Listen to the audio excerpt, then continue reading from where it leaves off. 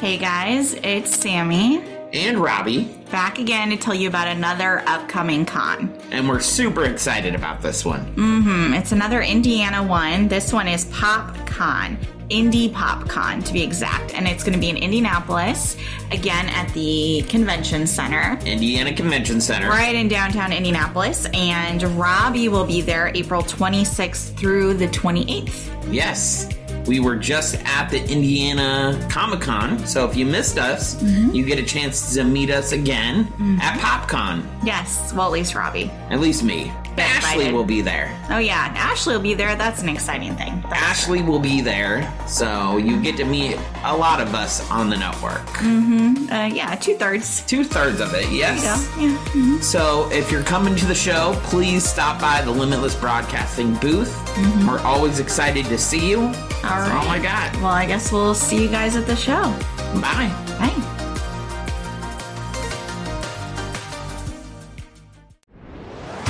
You're listening to the Limitless Broadcasting Network.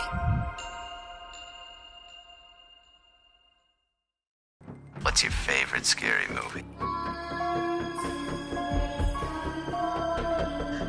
What's the boogeyman? You hang up on me again, I'll cut you like a fish, understand?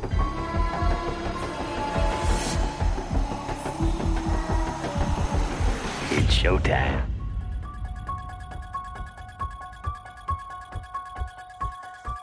Hello, everyone. Welcome back to You Can't Kill the Boogeyman podcast. We're your hosts. I'm Robbie. And I'm Sammy. And welcome to the show. Woo! We have a special one. One of my favorite movies. We are going to be talking about Lost Boys. Yep, that's the movie of the week. And I apologize, this episode is later than we planned, but we had no internet. Yeah, we've had some record and post. So we've had some production problems. Yeah, so it was out for a while, so that's why. But yeah. You've gotten some updated content. We didn't leave you hanging. Yeah, we did post that interview with Metal Joe. Yes, I was going to say Joe's Spooky Empire interview is out now.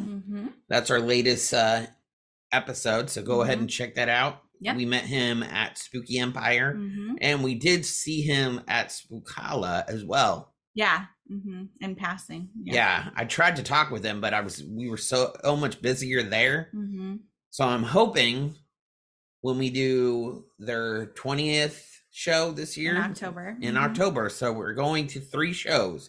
Yep. One in September, that's 90s Con. You can just look at the board. If 2 in October. And 2 in October. So first one is in 90s Con in Tampa. That's like the 15th through the 19th. 17th, I'm sorry. So you can find us there. And then we're going to go to Spookala in Tampa.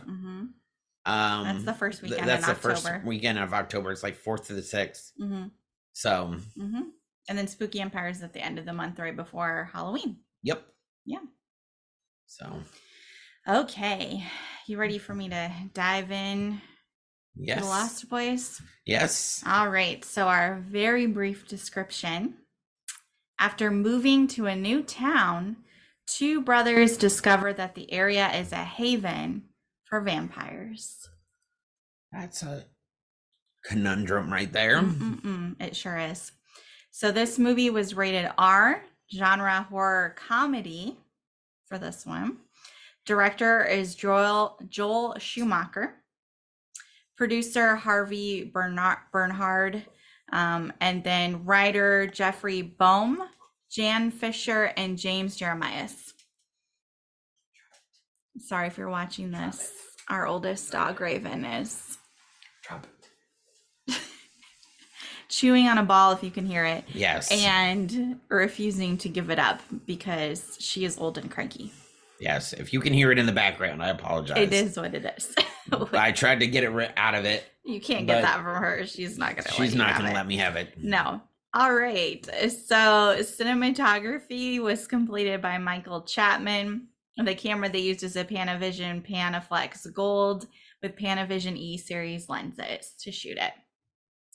This movie came out on July 31st, 1987. And its budget was an estimated $8.5 million. It's a lot, especially for back then. Yep, and its box office gross was $31.7 million in the U.S. Okay, so it made its budget back. It did.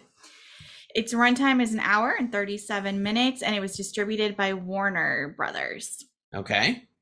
So we actually haven't seen, bless you, we haven't seen Warner Brothers pop up a lot.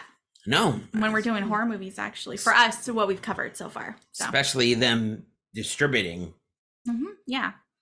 So this movie has a lot of great stars in it. So Jason Patrick plays Michael. Can you believe? Kiefer Sutherland. He's in this movie.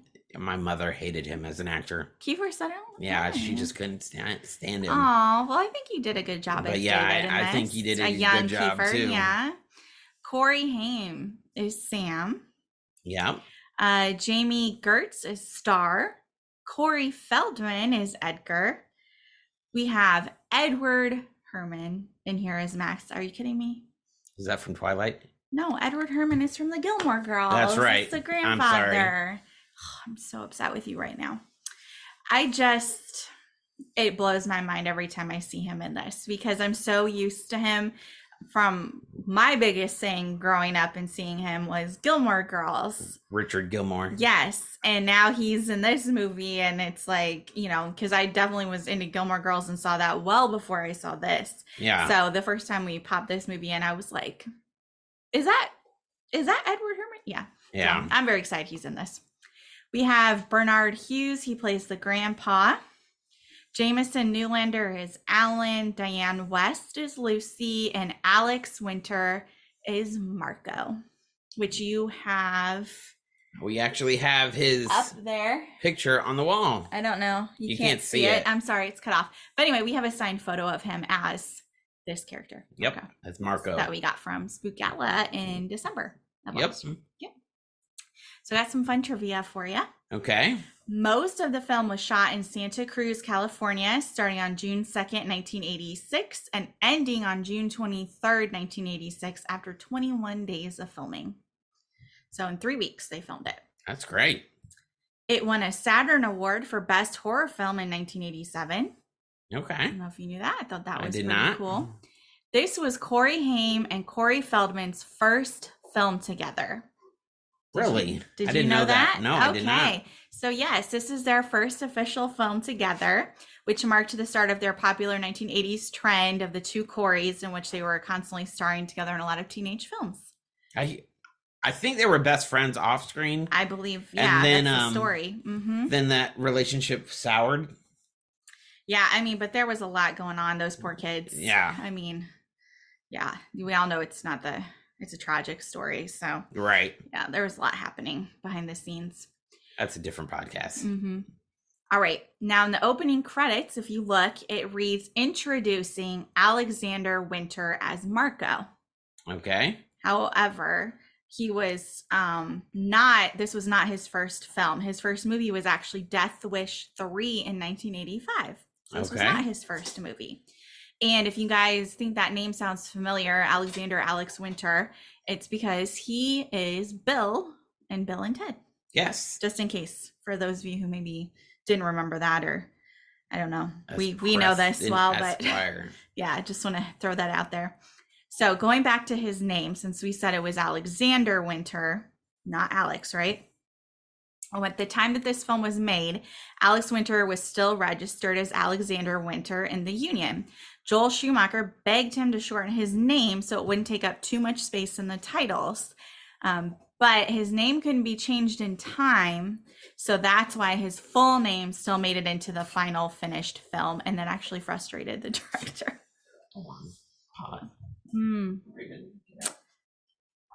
Dog is not getting removed for being too noisy. Too distracting. She's Dawn. I'm sorry, guys. She's kicked out. Okay. All right. So we just covered Alex's name.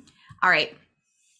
Timmy Capello is the oily saxophone player on the dock. This was his lucky break because let me tell you, we go to a lot of horror cons, right? And this guy is always there. signing autographs. He's going to be at Spookala? Gala, yeah. Okay, in October. I was going to say, I thought it was Spookala. Yep, he'll be there. And you're right. He made a name for himself by playing in the touring band of Tina Turner during her comeback tour in the 1980s as well. I did not know that, but I knew this is probably his only movie, and he's in the horror community. Sucked it up. Very popular because of this. Yes. Very much so. Yep. If you put a picture of him, what he looks like before and after, he looks so different from what this is probably. How old is this movie? 20 years old? 1987 or 1987, so it's a bit old. more. It's a bit older than that, but I don't want to get into how old it is because that was when I was born, so I'm slightly older than this movie. Slightly. Yes. All right, in Max's video store you can see a single copy of The Goonies from 1985, which also starred Corey Feldman. I did not know that. Yeah, so I'll have to go back and rewatch that. The Munsters is alluded to twice. When Michael first goes to hang out with the vampires, there's a Munsters poster behind David and the infamous "It's the Attack of Eddie Munster" line. Yes. And Edward Herrmann was actually in the Munsters remake as well. So there's lots of tie into the Munsters. That's fun. Shout out to Butch Patrick. Yeah. Every time we see something that has to do with the Munsters, I always shout him out. Yes. Great guy. Yes. Super he was nice. Eddie Munster in the original Munster, so he was. Big shout out to him. Yep. We're gonna try to get him on the podcast. I think that'd be great fun. But we're gonna watch the Munsters first. Yes. And then get him on. I'm sure he'll do it. So this movie invented the phrase "vamp out." Right. Which has passed into common usage in the TV series Buffy the Vampire Slayer. Yeah, so this is where they first used it. Yeah. I thought that the was vampires, like the makeup carried over into Buffy. Yep. That's why they look like that. Yep. And I believe I have something about the makeup here in a second too. Yeah. In the documentary Blood-Sucking Cinema from 2007, Corey Haim said that all of the blood had glitter in it to give it a shimmering effect and was slimier than other fake blood. Wow. So slimy blood. There you go. Fun fact for you. So the original design inspiration for the 80s vampire that we know and love today was none other than an old faded photograph that Greg had kept from the past. I had a newspaper clipping from years before that was faded. It was a blonde tennis player, good looking with really good bone structure, and it was faded to the point where it had these kind of shapes on the forehead and bumps on the cheeks. So that's how we came up with the design. For the vampires. Yes, for the vampires. That's pretty cool. Yeah, who knew? And the vampire prosthetics were manufactured in foam latex, which was the best method at that time, back in the 80s. I think that's how they did Buffy, too. That may be. Not sure. For coloration, we used Pax paint on foam latex because that's all we had. And they sculpted the prosthetics and even ran all the foam in the beginning. Basically, like they'd have to bring it to set, whenever they'd have to run it over to set when they needed it. Aside from emphasizing the facial contours, the eyes were the most important elements in the finished look. So they had those contact lenses that were like glowing and red and creepy. So they wanted to design makeup and the look around the lenses because that's the main focus of the face. So I thought they did a great job in that. In the scene where Sam and the Frog Brothers stake Marco while he sleeps, they are pursued by the rest of the vampire gang as they try to escape back in the daylight. David grabs Sam's leg, but Sam manages to drag David's hand into the sunlight where it catches fire. A tear then slides down David's face as he clutches his hand in agony. Apparently, the tear running down his face was actually caused by Kiefer's contact lenses. So that wasn't scripted, and they were stinging his eyes so bad that he started tearing up. But they kept it in the final film because they thought it looked really good and was fitting the context of the scene. Right. So there you go. There's you see him like he's pulling them, and he's like tonight, and it did. That's one of the most iconic scenes in this movie. Yep. There you go. And Sutherland actually broke his right wrist while doing a wheelie on his motorcycle, and he had to wear gloves on set so he could conceal the cast. Really? Yep. And his motorcycle for the movie was adapted so that he could operate it with his left hand only. That's pretty cool. Well, when you're in Hollywood and you have millions of dollars, They have that. That's what they do. During the climax of the film, Edgar Frog states that when a vampire bites, it's never a pretty sight. Some yell and scream, some go quietly, some explode, some implode, but all will try to take you with them. Yep. So he talks about that, right? So all the vampires follow these deaths exactly. Marco, when he's staked by Edgar, screams as he dies. Yep. Paul dissolves in a bathtub of holy water, and it caused the plumbing in the house to implode. Mm-hmm. Dwayne and Max blow up, and then David dies very quietly with minimal struggle. You know what? You're right. Yeah. You're right. Mm-hmm. Yep. So there you go. The new location of the Atlantis Fantasy World comic book store, which was featured in the film, is owned by Joe Ferrara II, who still carries the original #1 issue of Vampires Everywhere that Sam reads in the film.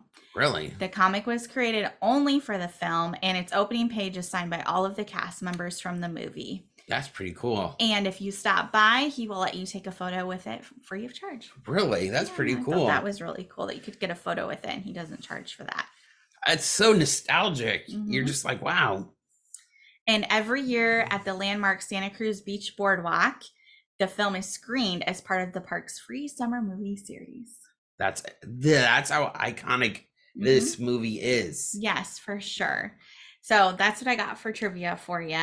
So I know you love this movie. You were up watching this movie? Yeah, I grew up. So let me ask you this question. Mm-hmm. Did you watch this as a kid at all? No. So you watched it the first time with me? Yes. What did you think of it when you first watched it? I mean, it's a fun movie. So this one, it's very 80s. Very, yeah. So the Goonies is 80s, right? But this one, because the kids are older, they're teenagers, it's the music in it in particular, like those scenes that pop up, the music is just so 80s, and I love it. It's just, I don't know, the vibe of a good 80s movie with that type of like electronic, yeah, that synthesizer music and all that. It just adds so much fun to the vibe, and it hits hard, and on the same beat. Exactly. And it's, this movie, like they said, it's like a horror comedy. It's got funny bits in it. It doesn't take itself overly seriously as a movie. When you first watched it, did it scare you at all? I don't remember really being scared, honestly, by the movie. It's, I guess because, like I said, it's got those fun elements to it, right? That kind of adds to the like a little bit of the 80s cheesiness, but it's in a good way. Like it's a lot of good stuff in the movie, not too over the top with either side. What was your favorite part in the movie? Like, if you had to say. I do like when they're trying to catch Edward Herrmann's character, Max. And the kids are at the table and they're like trying to figure out if he's a vampire. So they hand him the what is it, the Parmesan, the garlic, and it's just he goes to eat it and he freaks out and they think they caught him and he's just like, no, it's like pure garlic. And his mom's like, how did that happen? So confused. And then they dump the water on him, the holy water, that they try to pretend is an accident. It's pretty funny watching them trying to out him as a vampire, and then the mirror thing when they just like come up in his face with it. I do like that scene. That does make me laugh. Their mom is so naive in that. What are you guys doing? Going on? No. What are you even doing? No. And then it's so funny that they're right the whole time. You just don't realize that he's the head vampire. Right. I wonder why, looking back on it, those tricks didn't work on him. Is that because he's the head vampire? I read something about it. It was because like he was invited into the home. So those little like ways to get rid of him didn't work because he was invited in or something. Okay. I did read that someplace. I can't remember. That's one of the things I always wondered, like if he is a vampire, why wasn't this working? So that makes sense. Yeah, I think it's just because he got invited into the house, and so those little tricks that would normally be able to stop him were not, because he was officially like a guest and invited in. Right. To the house. Michael was like, when he's walking in and Michael's going out, he's like, well, you're the man of the house. I'm not going to go in until you invite me. Yeah, well, the not knowing. reason why he did that is because he's a vampire and he needed to be invited in. Yep, and it's very clever. At the end of the movie, he's like, I didn't invite you this time, Max, when Michael's all vamped out. Yes. And that's when you actually see Michael as a vampire. Yes. And the transformation too, like the scene where they're in like the little like nest of vampires and they're messing with his brain, right? With the food and everything. Eating maggots. Yes, and they keep like screwing with him that way. That's a good scene. But right after, when they get him to drink the blood, so then he's gonna turn into a vampire, and it sucks, you know, if you think about it, because he doesn't know what's happening to him, but it's kind of funny watching him like slowly change over, right? You know, like he's wearing the sunglasses and his brother's like, what's your problem? You know, and he's sleeping all day. And then when we finally get to that scene where he's like outside the window yelling at his brother, yeah, it's like scary but funny too at the same time. That's why I like it. No, absolutely. One of my favorite scenes is when they're flying over. They're flying over the theme park, and the song "Don't Cry for Me, Little Sister" comes on. That is one of the most iconic songs in this movie because it just hits at the right time, right beat. It even has the right energy in the scenes. It makes things come alive. And so, yeah, that's a good one. I think I heard that when they were shooting, they just shot like B-roll of the actual town and got people in it. So the first, when they're coming into town and it's like, when you're strange, faces come out. When you're strange, that's all B-roll of people that actually lived in the town that's at pretty cool. that time. Wow, that's fun. So this movie actually brought a lot of tourism to Santa Cruz. I want to keep saying Santa Carla, but it's Santa Cruz. No, Santa Cruz. That's the real name of it, but in the movie it's Santa Carla. Yeah.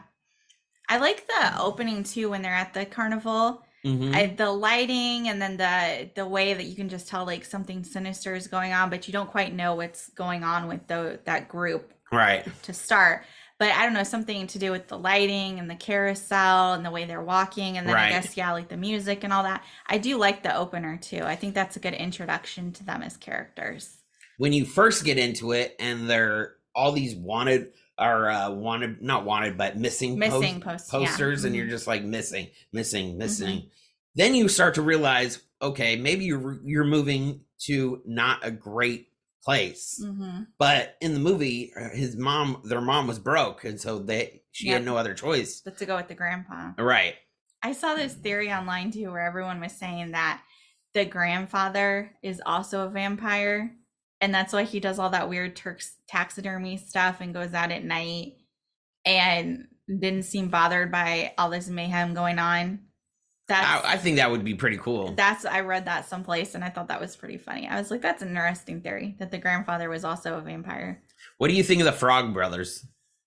They were, oh my gosh. It's so funny to me because they're supposed to be so serious. Right. You know, and telling him what's going on. And you don't really know what's happening in this town and you need to read this. And this could save your life. Exactly. And I think I read somewhere that Corey, because, you know, like he talks in like that weird deep voice that he was trying to be like, I think they were saying Stallone.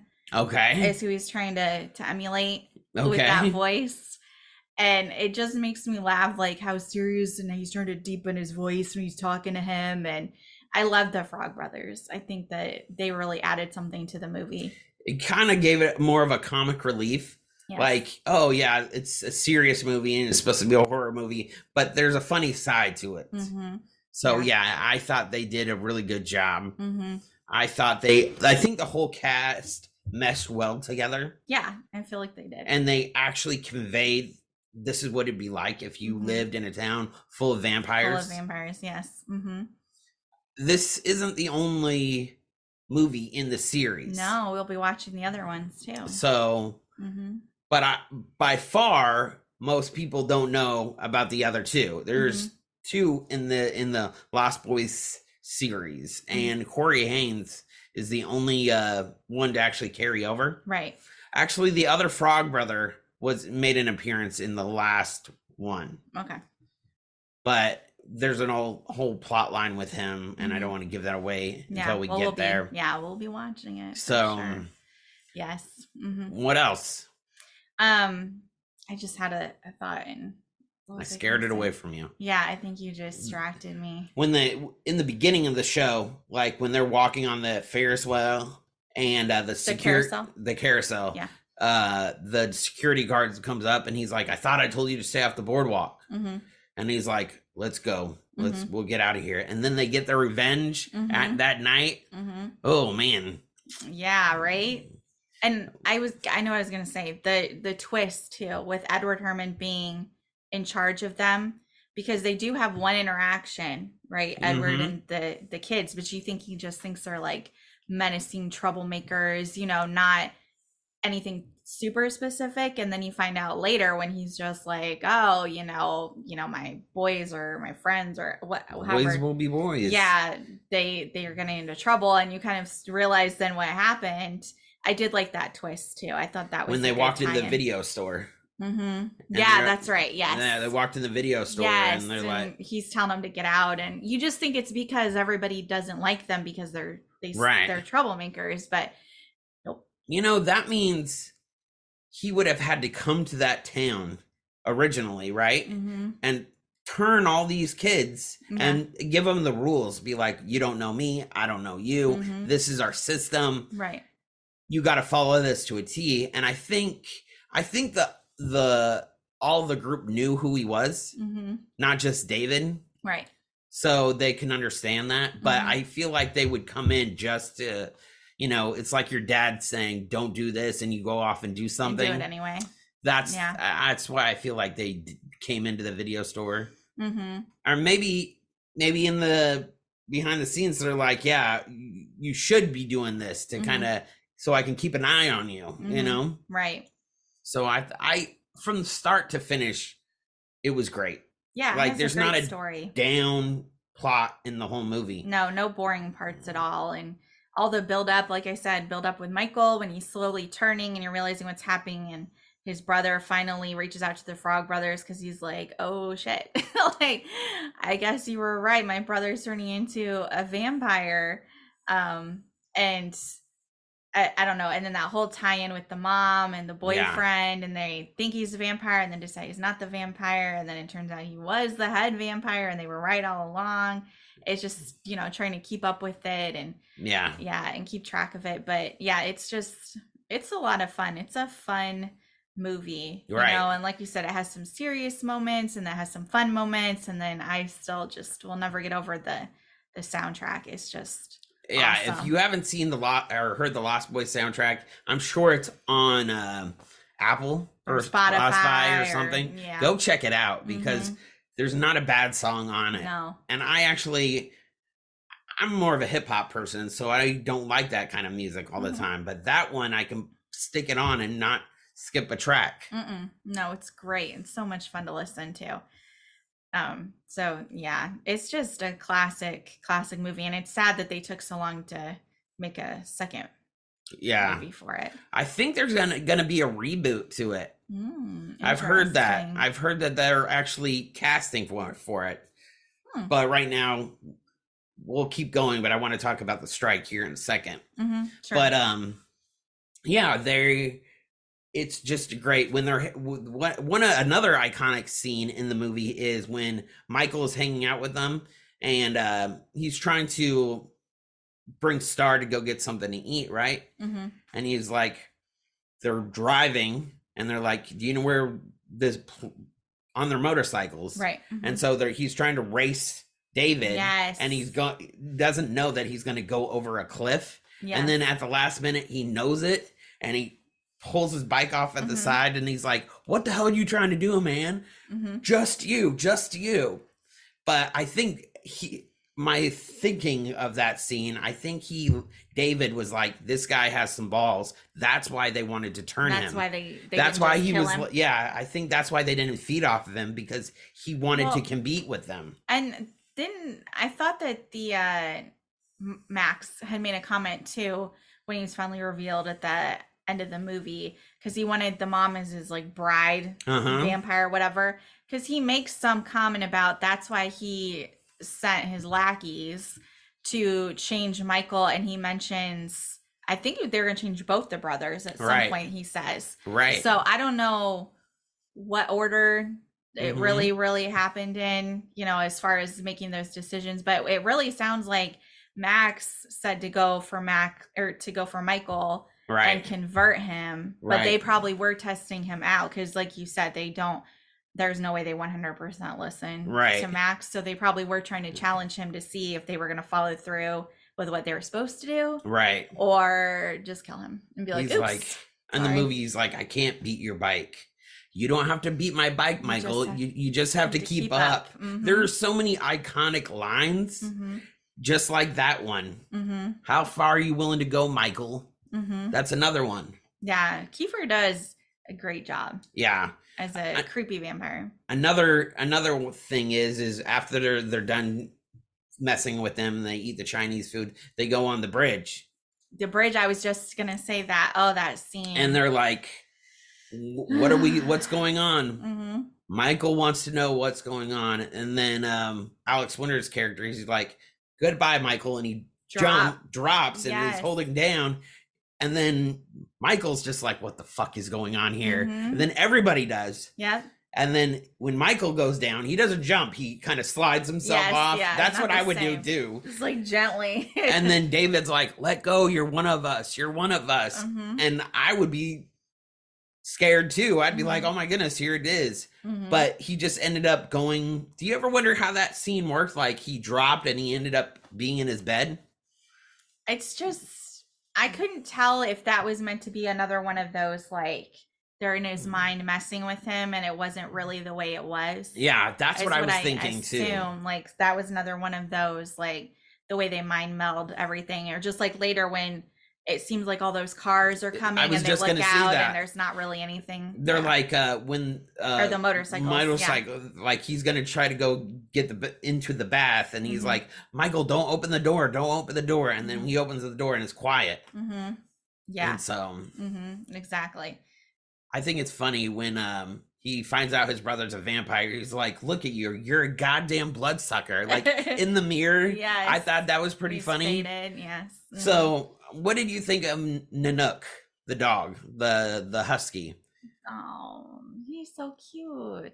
Yeah. But I thought it was interesting that when Michael started kind of freaking out a little bit and he was starting to go after his brother, the dog was like, no, bitch. No. I see you for what you really are. You're not going to do that. And we're standing up to Michael to, and the little mislead too, where you think like he did something to the dog and the dog actually just attacked him. Right.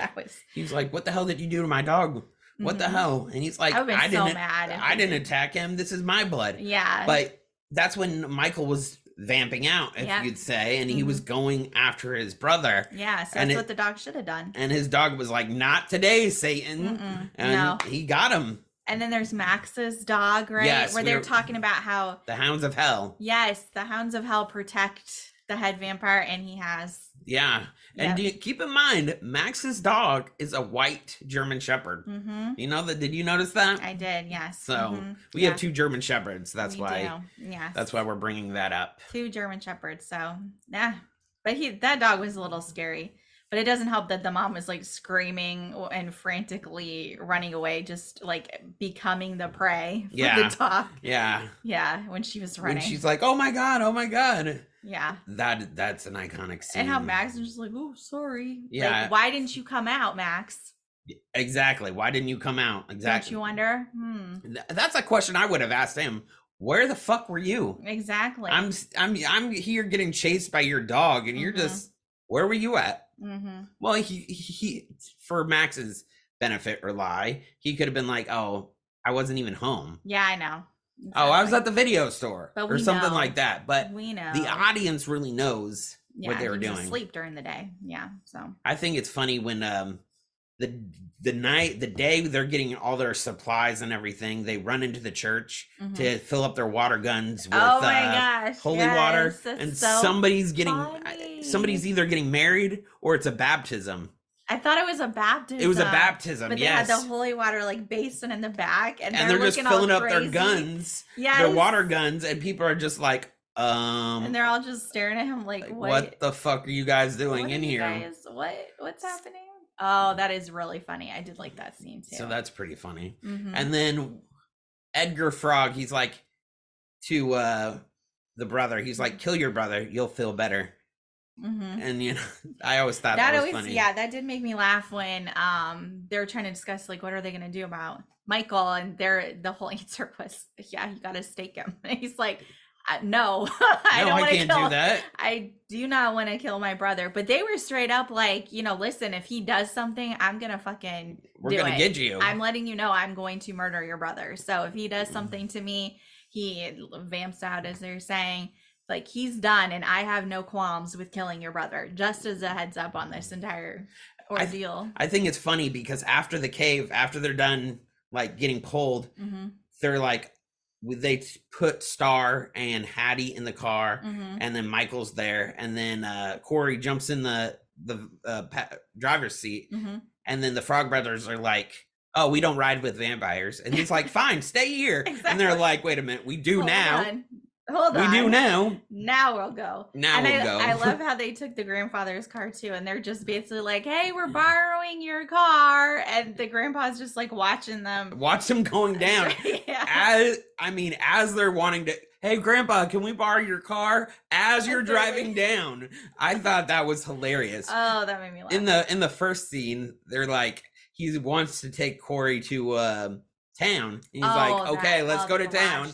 And then they get in, start the car, and he's like, that's it. And he's like, that's as far as I'd like to bring this to town. Exactly. Well, so when I can only just imagine being like, oh, can I borrow your car? And as it's going down, being like, these goddamn kids, right? What are they thinking? Like, what the hell, guys?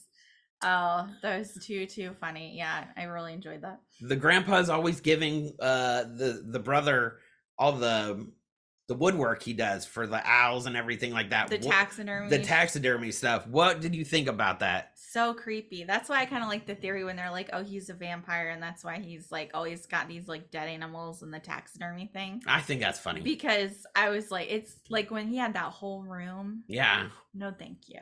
And then he would he gave him an owl. It just like popped up in his room because he woke up and it was just like there. Yeah. Oh no. I think that's where I would draw the line too.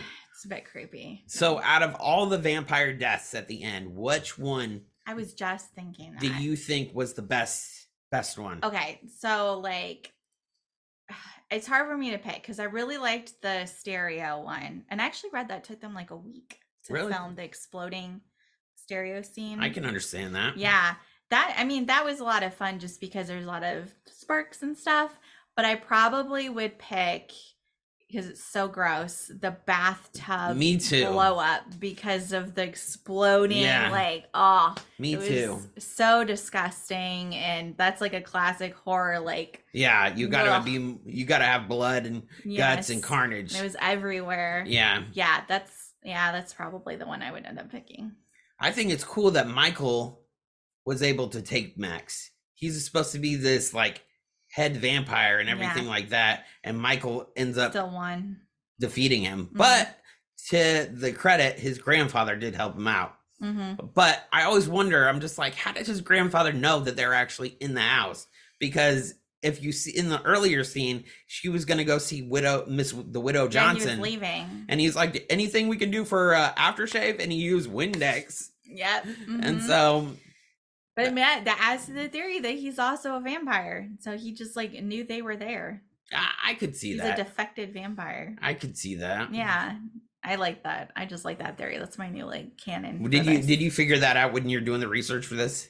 What? I read that? Yeah. Yeah, I read that. And I was like, I really like that theory. I'm going to stick with that in my brain from now on. So while they're at the house and everything like that, and they're all attacking, the Eddie Munster kid starts like wolfing out or vamping out. What did you think about that? I mean, that was pretty crazy. That kid was like freaking out. Like when they would turn somebody so young. I mean, but it's not surprising. What do they care? I agree.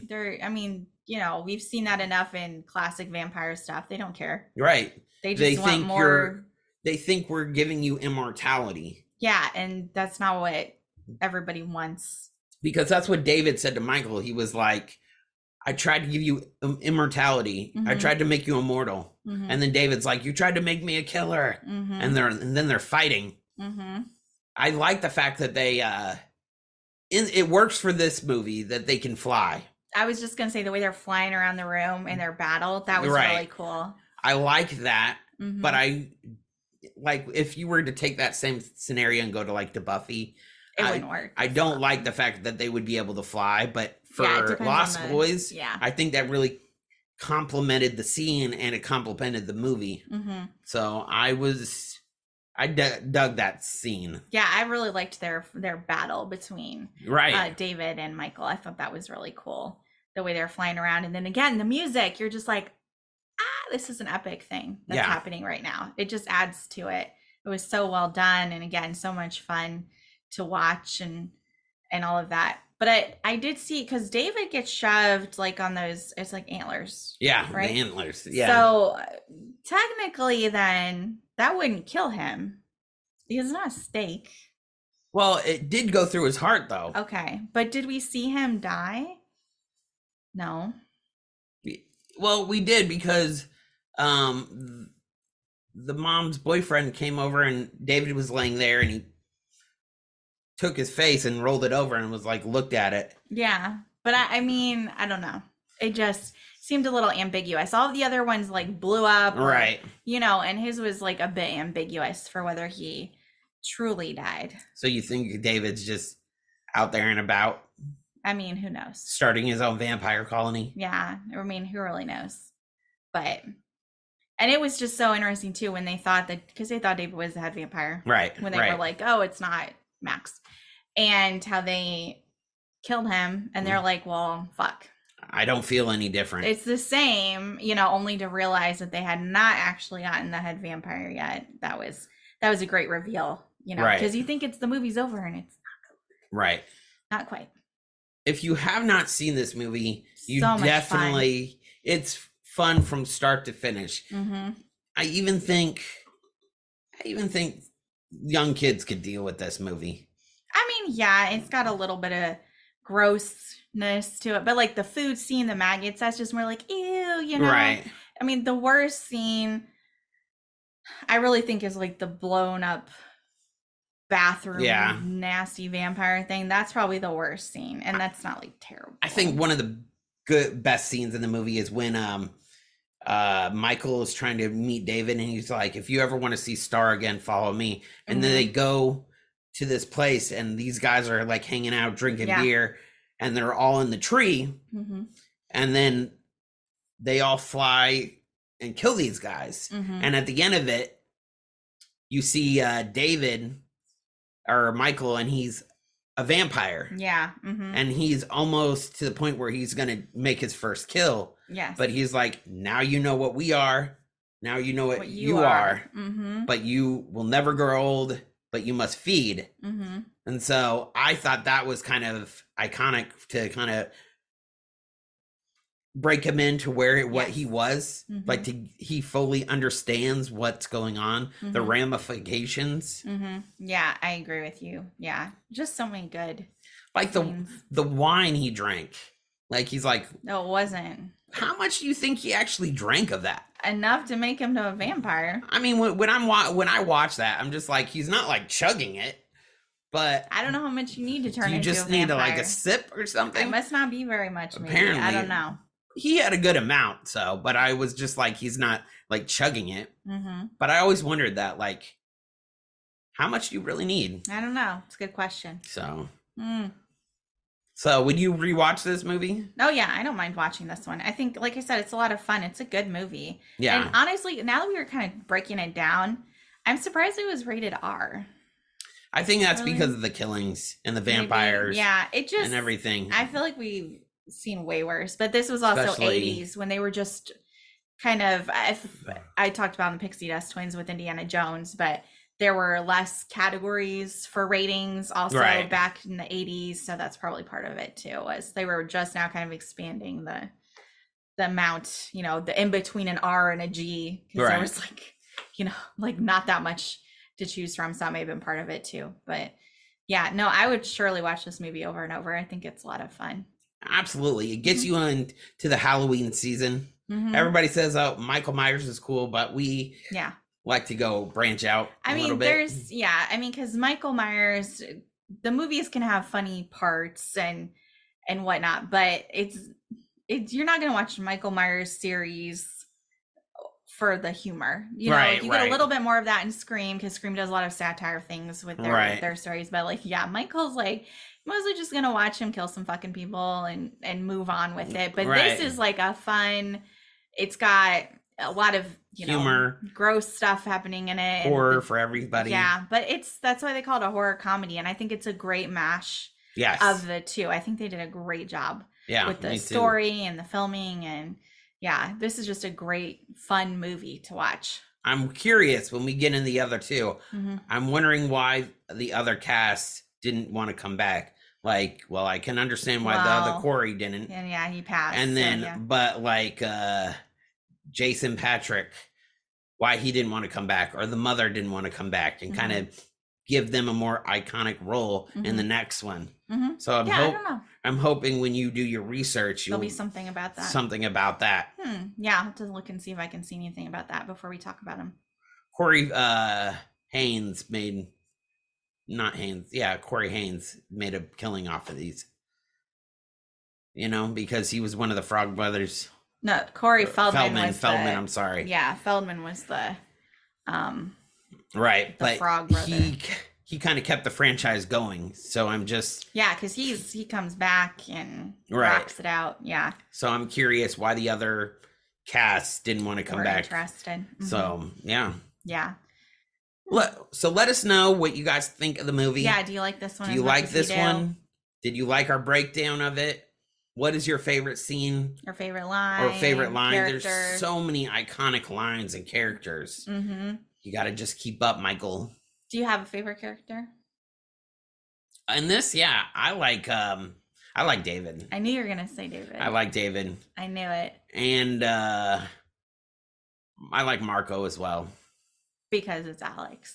No, I think he plays the character well. No, he does a great job. Like, I don't think of Bill or anything when I see. He's very believable as a vampire. And the way he dressed and everything like that, it's just so fitting. Yeah. I think they did a really good job. They cast this movie super, super well, for sure. Yeah. I really like Michael and his struggling life. I just like the evolution and how he deals with it.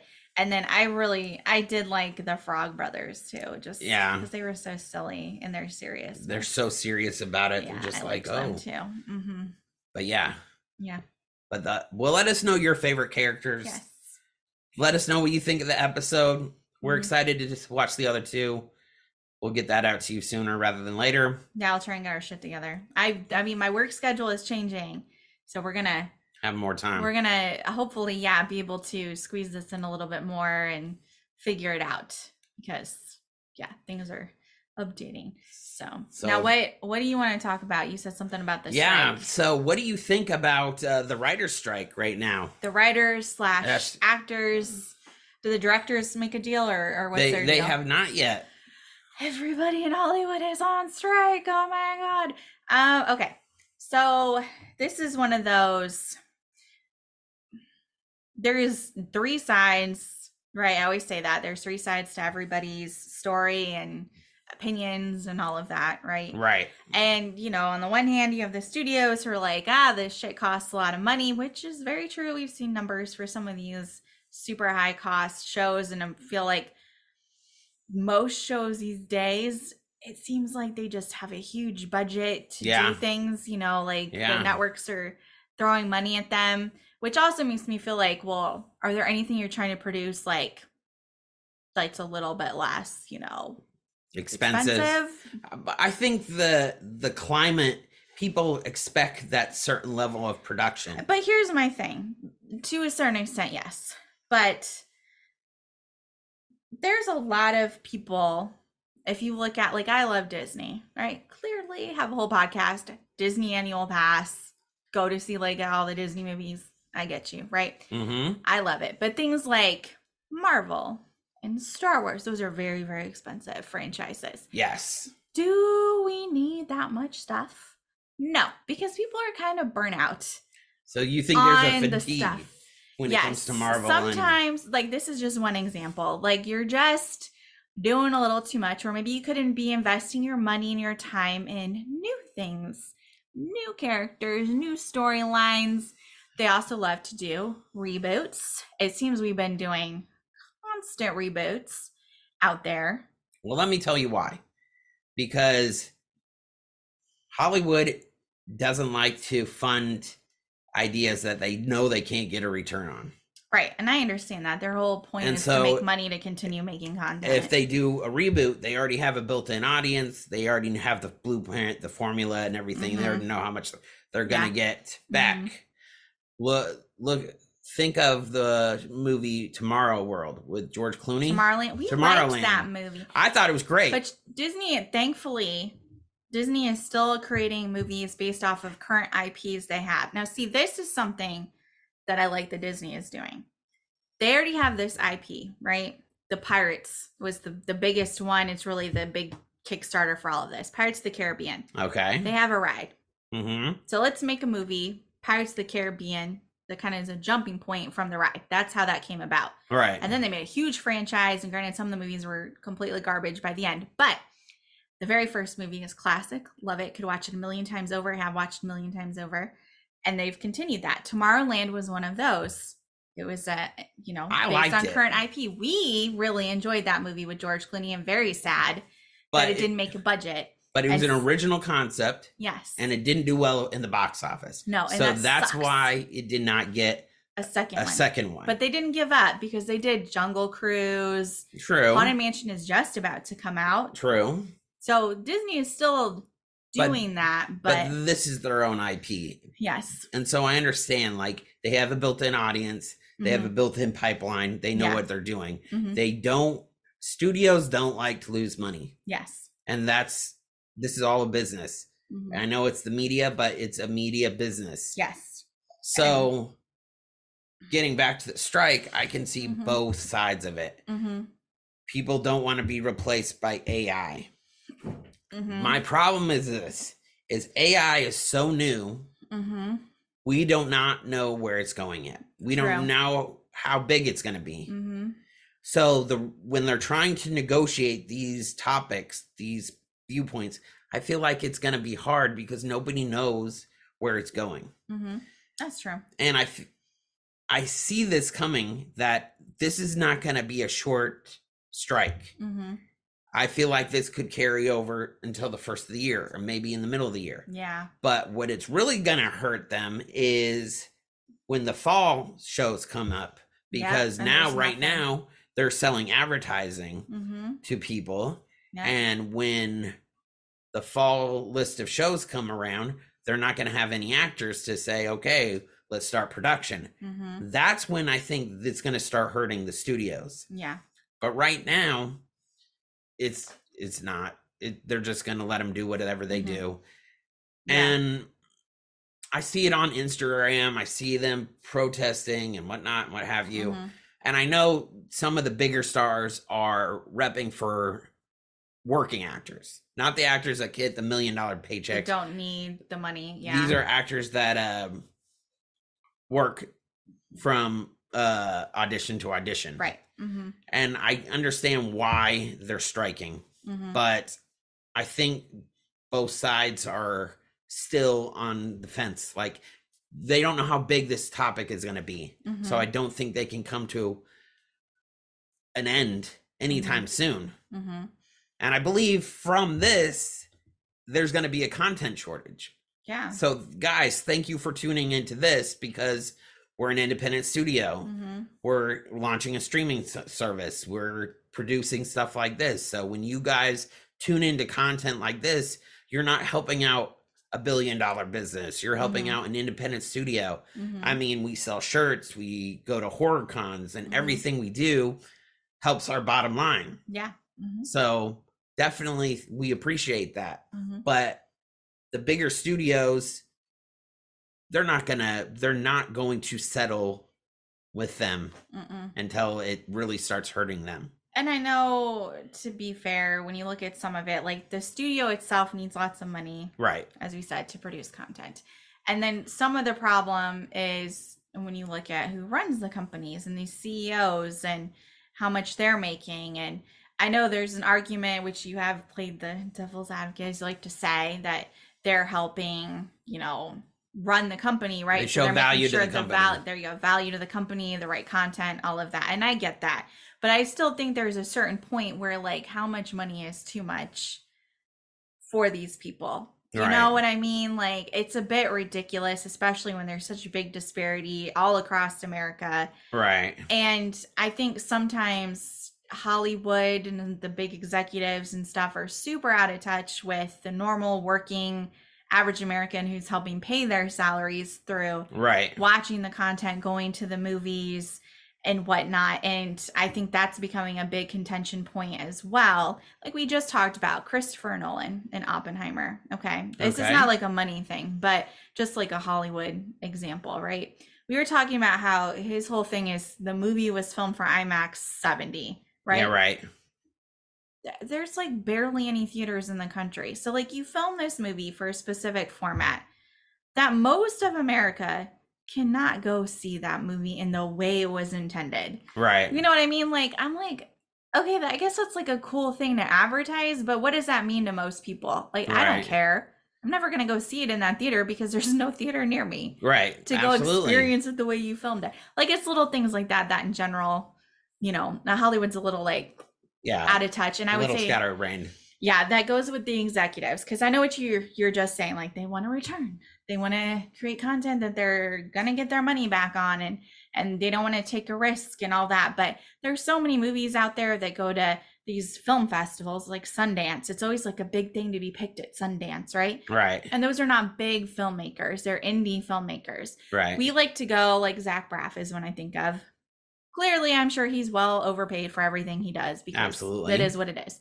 But he's like more of an indie director, filmmaker. And we always like his movies, and they don't feel over budgeted to me or overproduced. Yeah. The houses that he uses and the sets, they feel much more like real America, realistic. And those are things I like to see sometimes in a movie versus these like rich fuckers. Like we just watched The White Lotus.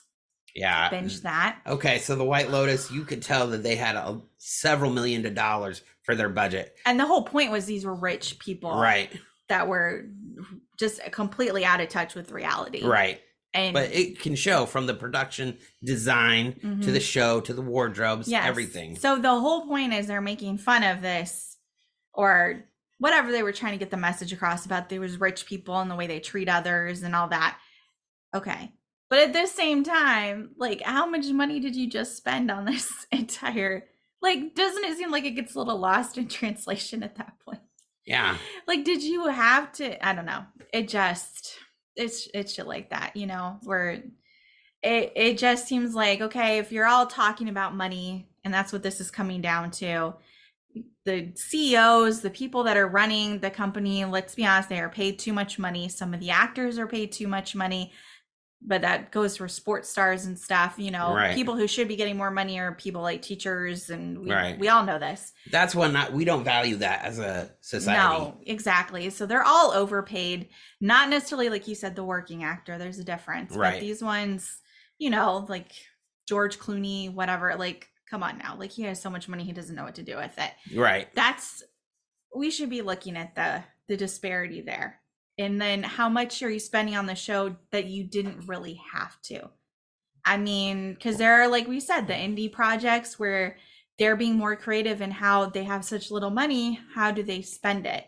And they still manage to produce a film that's worthwhile and valuable without being over the top in the wardrobe and you know what I mean? Like, maybe you should be taking a look at like what you're doing with your money versus just straight up like, well, we need the money and we're not going to pay you guys or give you a higher cut or anything. Like, I feel like there's just a big conversation. Well, I personally don't think it's going to come to a head anytime soon. Well, you're probably right, like you said. So I will be going out to LA to cover the writers and acting strike. I don't know when yet, but we're working on those details. This package will be available. When I say package, I mean episode. Yeah, nobody knows what you're talking about. Will be available on our streaming site. Our streaming site is getting built right now. Currently, I'm licensing all sorts of content for it. So when it launches, you guys will be the first to know. Our videos like this will be on it. The Boogeyman, the Pixie Dust Twins, the Painful Truth of Living with Chronic Pain, all of our self-produced content. And to add to that, don't know the release date, but Robbie has started a new podcast with his friend Marvin that they are working on. It's called The Partner Complex. So we take buddy cop movies and break them down. So we're working on that. We've recorded a couple of episodes, so I'm very excited to launch that. But that's produced by Limitless Broadcasting, so that's coming shortly. And they're going to our platform. Long episodes based on how long it takes them to fucking record. Right. So just so you know, if you like that kind of banter, you'll love that. And so I'm also in the works of producing another podcast as well. It's a review show. So we just want to produce and produce and produce. Robbie just has so many ideas. Right. For things.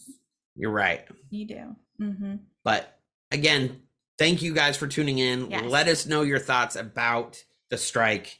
Do you understand what's going on with it? Are you guys lost in translation? Do you guys get it? What are your thoughts about AI? Do you use it? Let us know. Which, if you think about it, you probably use it more than you realize. Yeah. Really and truly. Yeah. Not just those dumb photo apps or TikTok trends. Right. I think there's other AI. There's other AI like driving directions. Google Maps. Or Apple Maps. Apple Maps. All AI. So AI has been in the society for a while. An Android phone, and I'm going to tell you, like, Google probably runs my life right now with things I have set up on it. Right. Notifications. Like editing.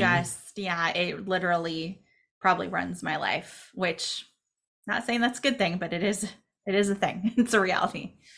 Yep. So again, thank you guys for tuning in and let us know. Yep. And we will see you next time for Lost Boys 2. Yep. I can't remember it'll be Lost Boys 2. I don't remember what the actual. I think it's The Thirst. That could be. I can't remember. Or that could be the third one. But well, it's some Lost Boys. Yeah, it'll be the second one. It's the second one, yeah. So, thanks. All right. Bye. You Can't Kill the Boogeyman podcast is produced and hosted by Robbie and Sammy Brooksby as part of the Limitless Broadcasting Podcast Network. Post-production and intro by Sammy Brooksby. Follow the show on Instagram at BoogeymanPod. You can also follow the Limitless Broadcasting Company at Limitless Broadcasting and your horror hosts at Robert 1950 Studios and at The Samalam. We also have a TikTok at 1950 Studios. Email your creepy comments and spooky suggestions to us at boogeymanpod@gmail.com. Don't forget, everyone is entitled to one good scare. Have a horrific week.